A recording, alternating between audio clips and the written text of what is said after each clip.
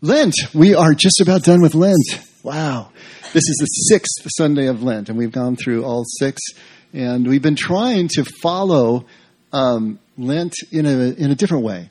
We wanted to be able to look at Lent not from a negative point of view, not through a negative prism, but the affirmative action, shall we say, of clearing the decks.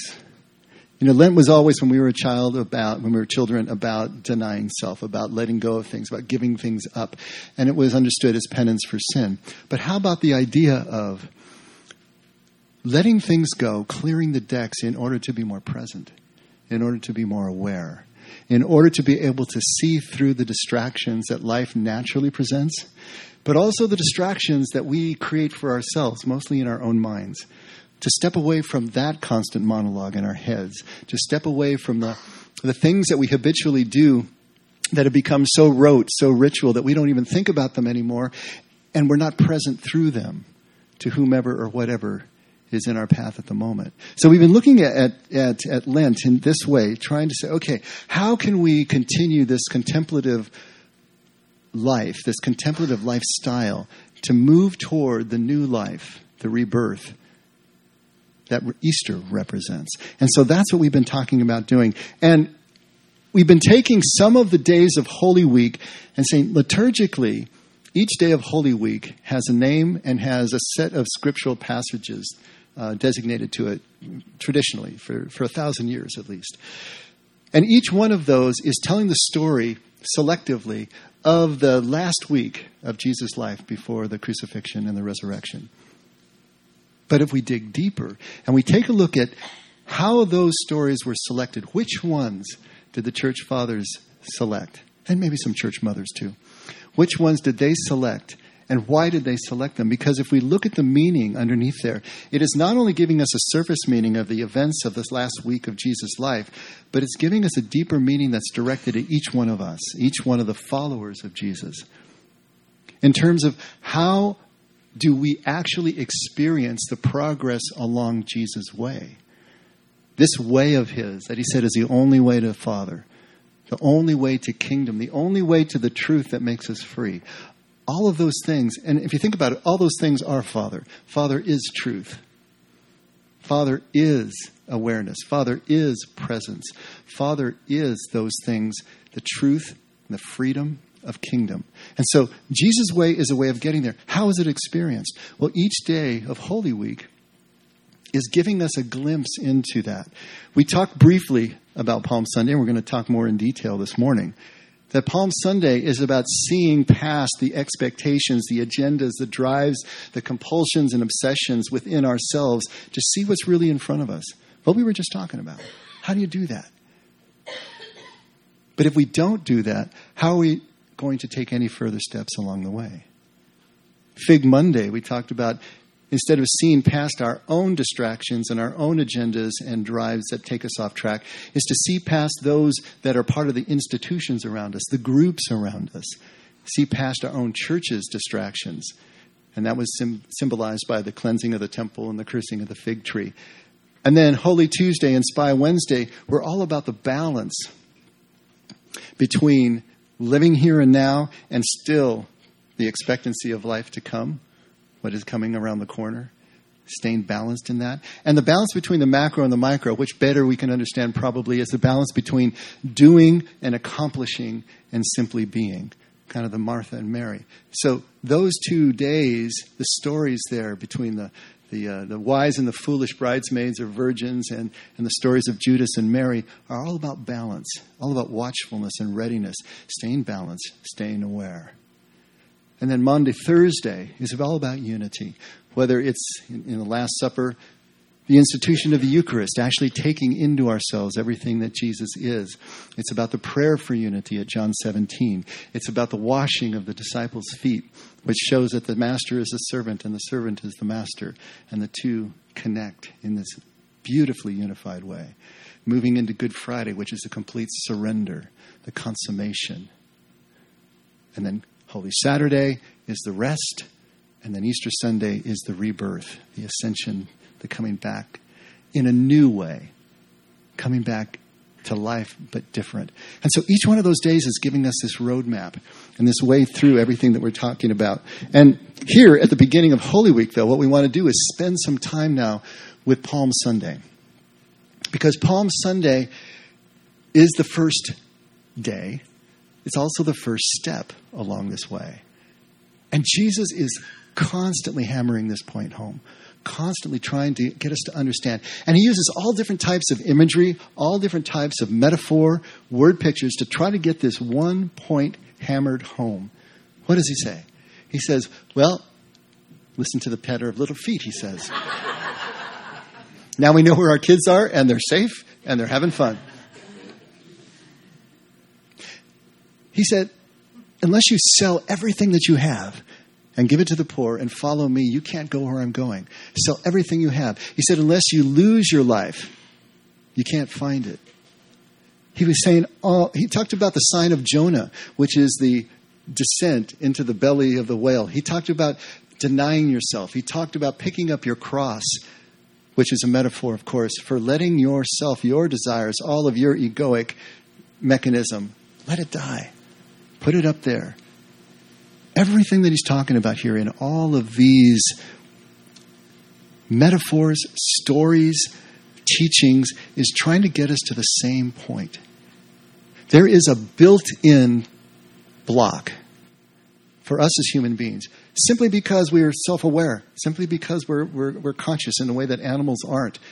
That blocks us from seeing the truth, blocks us from seeing what is right in front of us.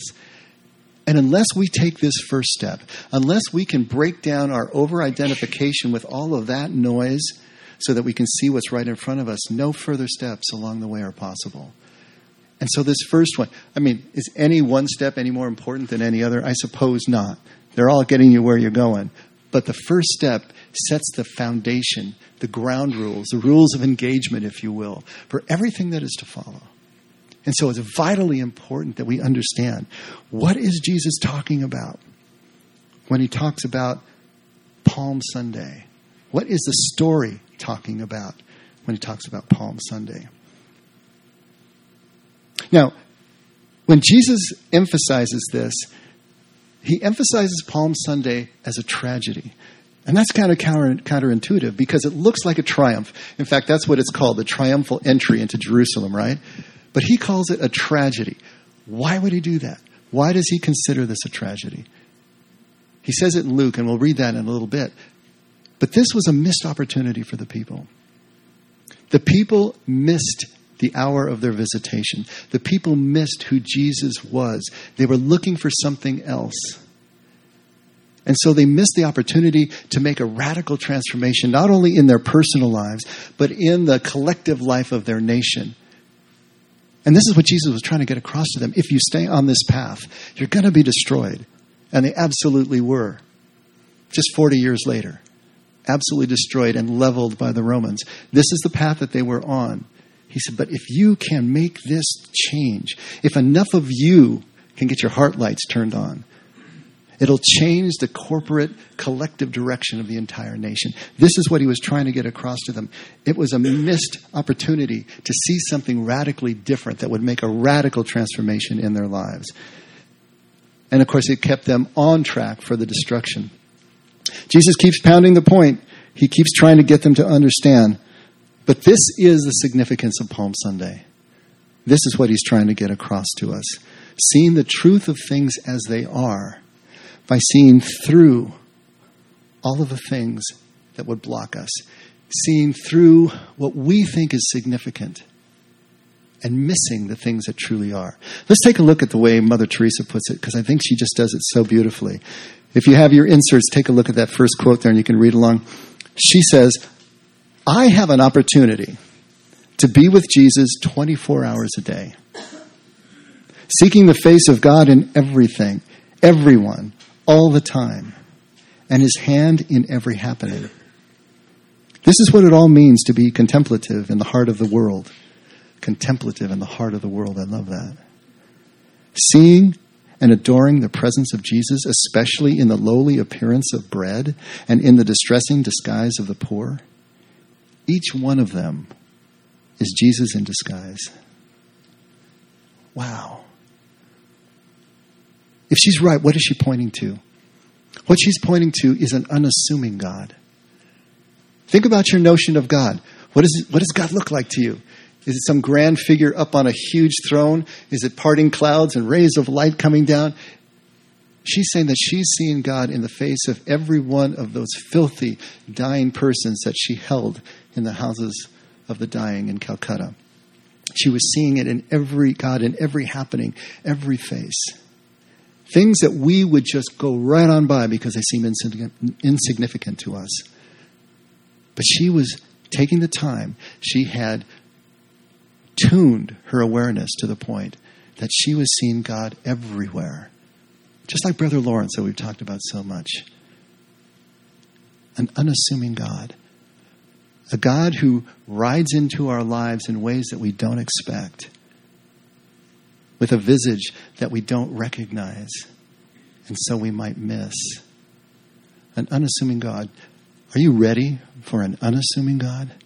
Are you ready for a humble God? A God that is washing your feet? I mean, this is what Jesus is trying to get across to us. And it's so counterintuitive. It's so radical. Some of you might be feeling that it's blasphemous right now, what I'm trying to say. But take a look what is happening in the Gospels. Take a look at how Jesus is trying to bring these things across to us to get us to understand. Until we can let go of all of our preconceptions, until we can let go of all of our biases, we can't see what's right in front of us. Close your eyes for just a second. I know we did this before, but this is just a little case of close your eyes and picture Jesus' face. However you imagine Jesus. Maybe you're standing on the seashore and here he comes walking up to you. What does he look like? What's the shape of his face? What are the colors of his eyes? What's the color of his hair? What's the length of his hair? Have you got a good image in your mind's eye of what Jesus looks like to you? All right. Now open your eyes and look at the little picture on your inserts. How close were you? You see, we have impression, not that this is what Jesus looks like, but you know what this is? This is a forensic recreation. You know how they take the bones and then they create the depths and they create, all the layers of muscle and fat and tissue, and they recreate what a first century man in Judea or Palestine would have looked like from all the different archaeological digs that they've been able to put together. And the average man in first century Palestine was 5'1". The average man in Palestine weighed 110 pounds. The average man in Palestine had very close cropped hair and close cropped beard. Paul even says disgrace for a man to have long hair in one of his letters. If that was Jesus, and did he look like the average man in Judea in that time? We know that the authorities had to hire Judas in order to point him out in a crowd. So if he were 6 foot, blue eyes, long straight hair, I think he would have stood out. They would have known. Can you handle a Jesus that kind of looks almost like a hobbit to you? Could you handle that? And remember what Isaiah says. Take a look at Isaiah 53:2. For he grew up before him like a tender shoot. He's talking here about the Mashiach, the Messiah. And like a root out of parched ground, he has no stately form or majesty that we should look upon him, or appearance that we should be attracted to him. Could you handle Jesus if he weren't attractive? Could you handle Jesus if he didn't look anything like you imagine him to be? Or would you walk on by looking for Tab Hunter? It goes this basic. I know this is just trivial. This is just skin deep. But this is just the tip of the iceberg. Think of if that is what we believe of just how Jesus looks. How much else have we got buried down there of our own ideas, expectations, and absolutes about who God needs to be in order for him to be God for us? These are the things that we need to take a look at. Are we ready to recognize Jesus as he rides into our life, right here, right now, today, in whatever form he takes? Are we ready to see the significance in the insignificant and recognize the moment of our visitation? Or are we going to miss this opportunity as well? Now, Palm Sunday for Jesus at this time, just a few days before his crucifixion, everything's coming to a head right now. All right?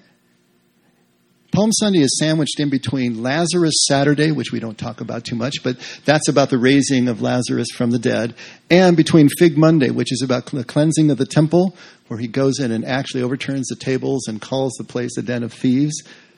And so, if you think about it, raising Lazarus from the dead, Lazarus Saturday, is the height of his fame. At this point, people are going crazy for Jesus. The crowds are growing. They're following him. He's getting noticed by all the authorities in all the wrong ways. And he's sandwiched in between that and Fig Monday, which is the height of his threat to the powers that be. This for them is the last straw. When he goes into the temple at this time, at Passover, when the city is just filled to the max with all the Jews from all over the area and the region, this is the last straw. So everything is coming to a head. It's the Passover. It's Pesach.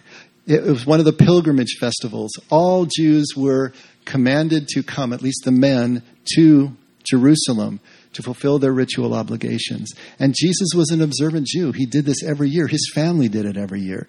His disciples are begging him not to go. They know it's too hot. They know what's going on.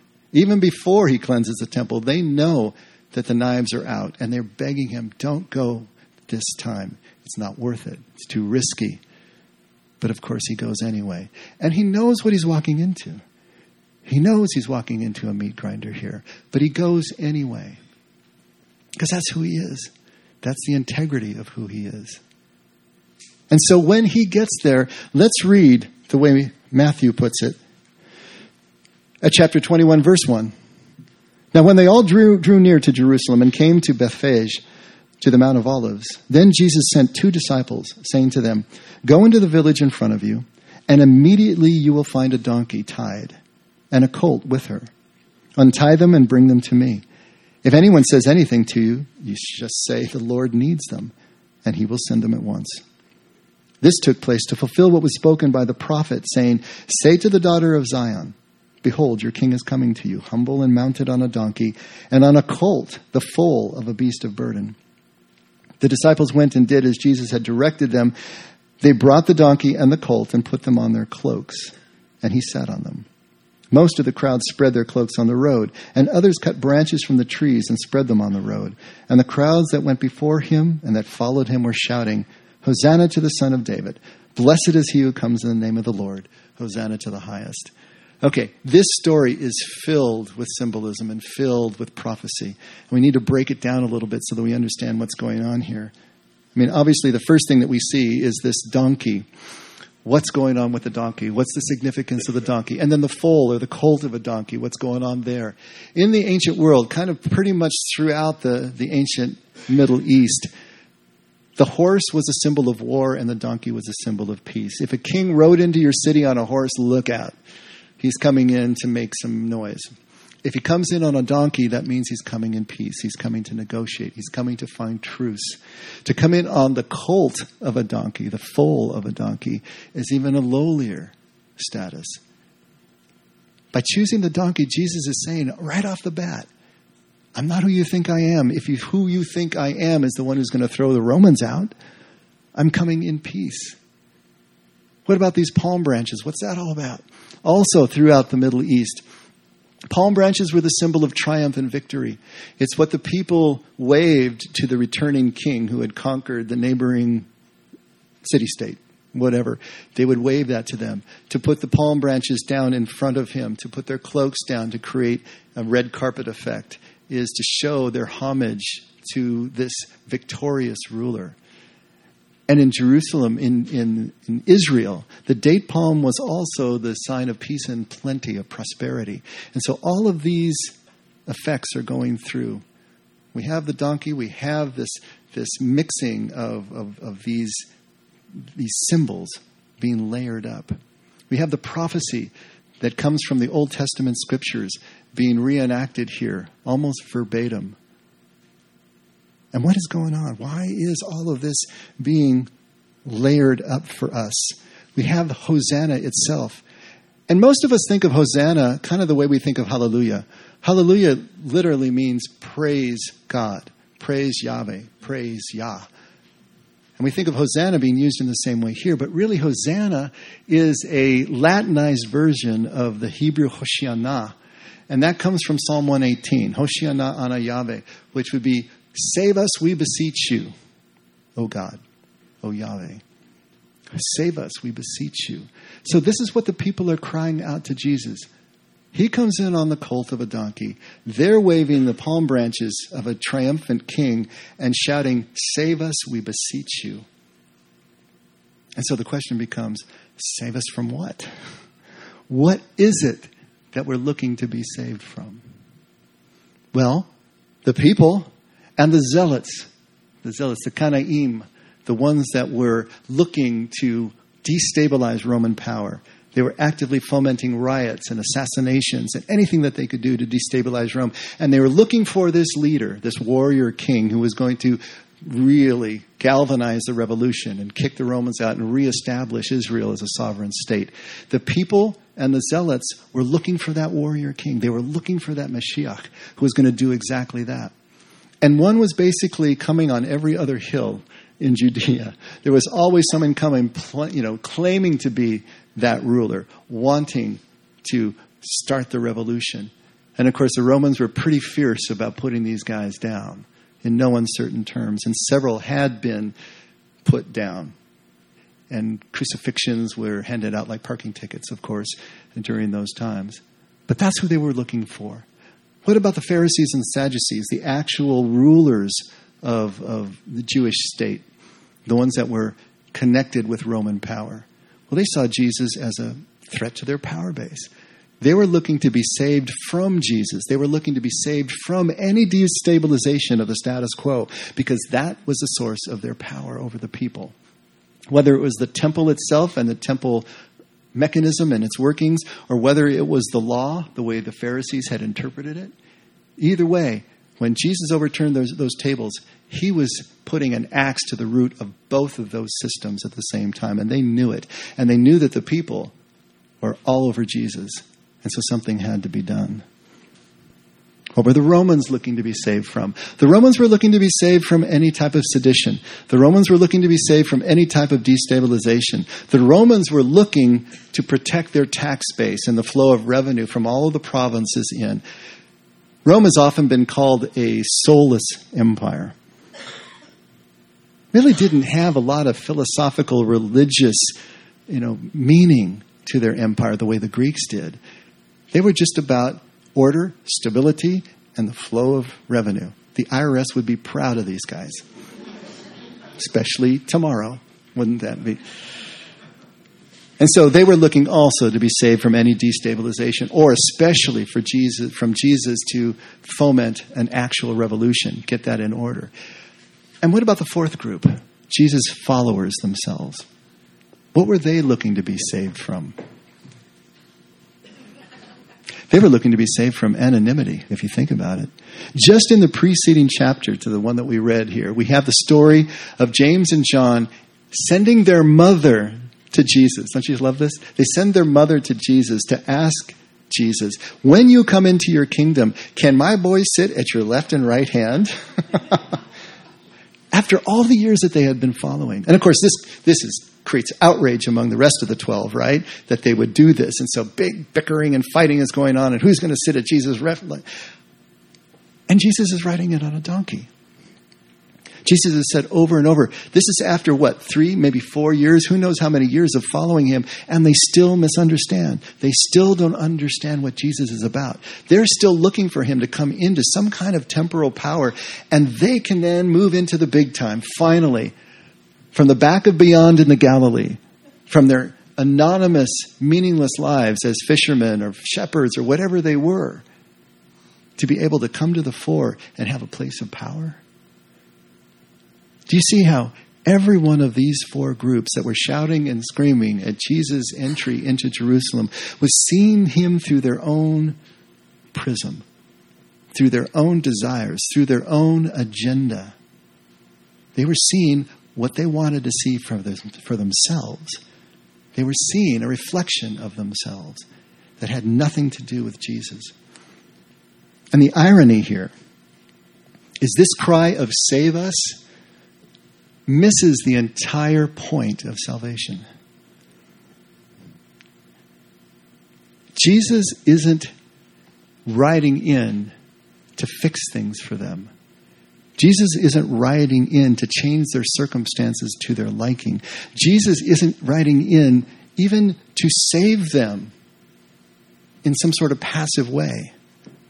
Jesus is riding in to show them who he really is, to show them who his Father really is, and most importantly, to give them an invitation to find out for themselves. Give them the invitation to take the first steps down the path of this way, this only way, to the Father that will bring you in contact with the truth that will make you free. There's nothing passive about Jesus, ever. Jesus is an absolute radical force who will never leave you unchanged if you really see him as he is. And that's the problem. If we're only seeing what we want to see, if we're only seeing what our obsessive compulsions demand us to see, we will never realize that God has already made his choice about us, and it's time for us to make our choice about him. What are we going to do? How are we going to proceed? How is Jesus riding into our lives? Can we look beyond our needs and our fears? Because we do the same thing, don't we? We have these set ideas about who Jesus is and how he's supposed to operate in our lives. And it keeps us passive. It keeps us back on our heels. This real Jesus is pointing to something completely different. Our fears keep us in place. What are you afraid of? What are you afraid of that keeps you from being able to just see what is right in front of you? Are you afraid of change? That means you're invested in the status quo if you're afraid of change. Right? You've got some investment there. Think of the Romans. Think of the Jews. Think of the Pharisees and the Sadducees. Invested in the power. They needed things to stay exactly as they were because that was the source of everything that they needed. So, how do you know if you're invested? How do you know if you're afraid of change? Well, think about this. How do you react to something new? How do you react to something different? Something that comes out of left field. Are you immediately offended? Are you immediately distressed? Do you immediately go into debate mode and start fighting for your position against the position over here? Or can you just be intrigued by something that comes from a different place that maybe you hadn't considered before? Can a smile start to play across your face? And a motivation to want to learn more about what's going on here. Check yourself. Check your offense meter. What offends you? What outrages you? Because anything new that hits you like that means that you're invested in this and you're not ready to let go and you're not ready to see what is right in front of you. On the other hand, are you afraid of not changing? Well, then you're not invested, you're marginalized. You feel that life has passed you by. You feel like you're on the sidelines. You feel that you are not in the circumstances that you need to be or want to be. How do you know if you're afraid of not changing? Well, are you bitter? Are you angry? Are you envious? Is it really, really difficult for you to just enjoy someone else's success because you don't feel you're in the place that you're supposed to be? And you're looking for a way out. You're looking for a way to change those circumstances. You're looking for Jesus to pull you out. You're looking for Jesus to keep things the same. It's our fears that will dictate to us our ability to be able to just see Jesus as Jesus is. See this moment as the moment is. Either way, again, we're only seeing ourselves. We're only seeing our compulsive needs. Never Jesus. Take a look at what Jesus says at Luke 19. When he approached Jerusalem, Jesus approached Jerusalem, he saw the city and he wept over it. One of only 2 times that the Gospels record Jesus weeping. He weeps over the city.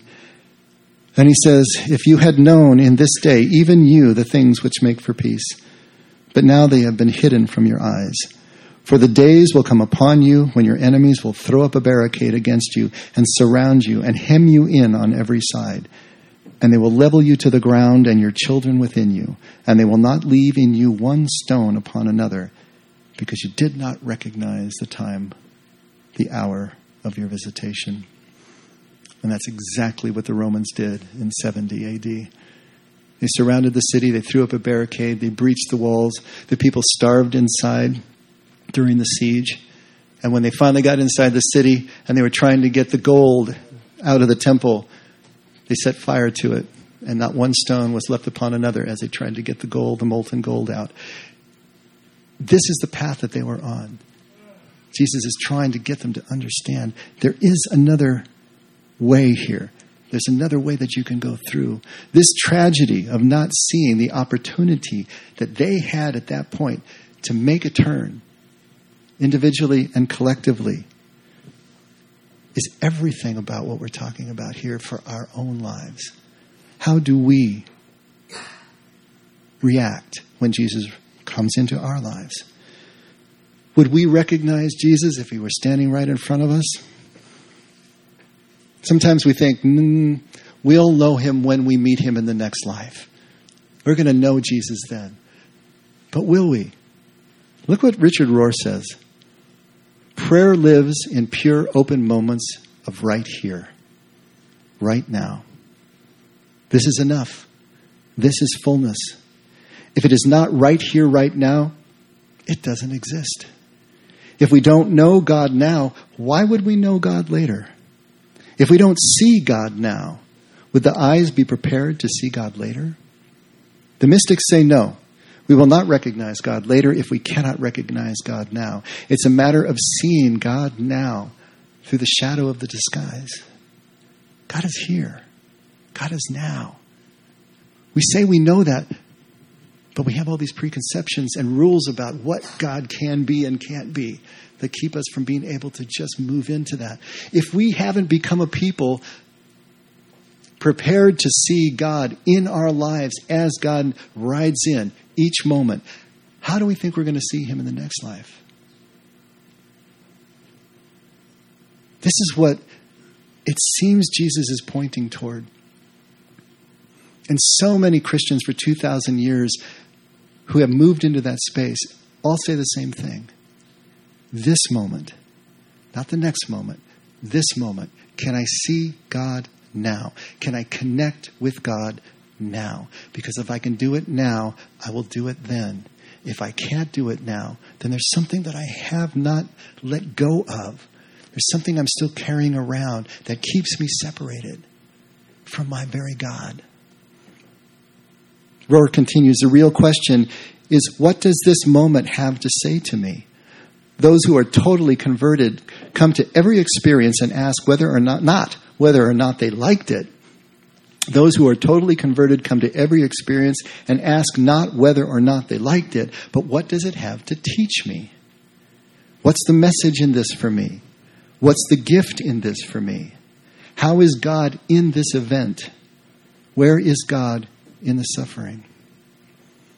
And this is one of the hardest things that we can do. To just approach a moment for what it is and not judge it, not try to conform it, not say, oh, it shouldn't be this, it needs to be that. Just let it be what it is. Let it teach us. Even if it's a hurtful moment, let it teach us. Immerse in it anyway, because God is in it anyway, even if it hurts. Can we approach all our moments like that? Can we approach our moments with that kind of connection, with that kind of unity? This is where all of this is leading. How do we know this Jesus? Who is this Jesus? Take a look at what Jesus himself says at Matthew 25, verse 37. Lord, when did we see you hungry and feed you, or thirsty and give you something to drink? And when did we see you a stranger and invite you in, or naked and clothe you? When did we see you sick or in prison and come to you? And the king will answer and say to them, truly, I say to you, to the extent that you did it to one of these brothers of mine, even the least of these, You did it to me. What is Jesus saying? He's saying that the Father, He are all around us, every moment, in everything that we see. Can we become that aware, that present, to see God's action in every moment? Or are we going to keep trying to run it through the filter of what we think we know and miss the hour of our visitation? The truth is, God is always writing into our lives. Every moment of our lives is Palm Sunday. Every moment, here comes Jesus writing into our lives. Always. Not to the expectations that we have, but humbly, in humility, on the colt of a donkey, prepared to wash our feet with a kind of humility that is hard for us to even think about practicing ourselves. And yet this is what Jesus is saying is the characteristic of his Father and what he himself practices.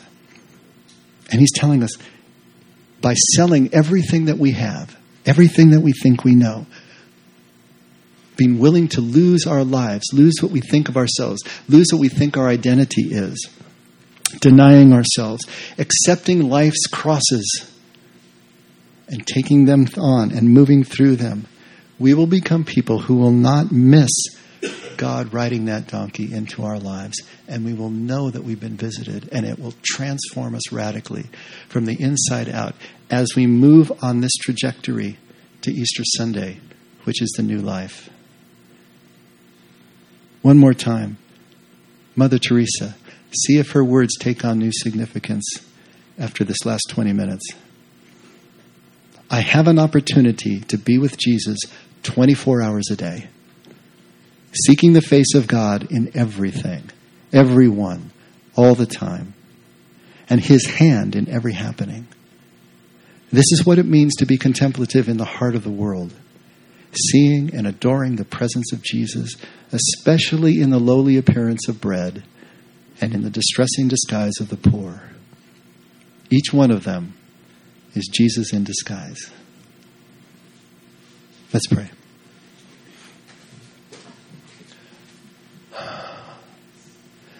Again, Father, we are so grateful to be here. Thank you for preparing this new home for us. Thank you for preparing it in time for Holy Week. And thank you for our community. Our community that makes a safe place for us to be able to practice and move about and be vulnerable and do the things that we're trying to do here. Father, you know how frightening it is for us to let go of our expectations, to let go of our images. And so having this community around us gives us a place to be able to do that. And know that we are accepted, even as we move through all our gyrations as we're trying to come to you. Thank you for always writing into our lives, never, ever leaving or forsaking us. Help us to see what is really right in front of us and who you really are, so that we can move into the new life that you have for us, even as we immerse ourselves right here and right now. Thank you for being that kind of God, Lord. Thank you for your love. Never let us forget. We can only love because you loved us first. In Jesus' name, amen. Let's all stand.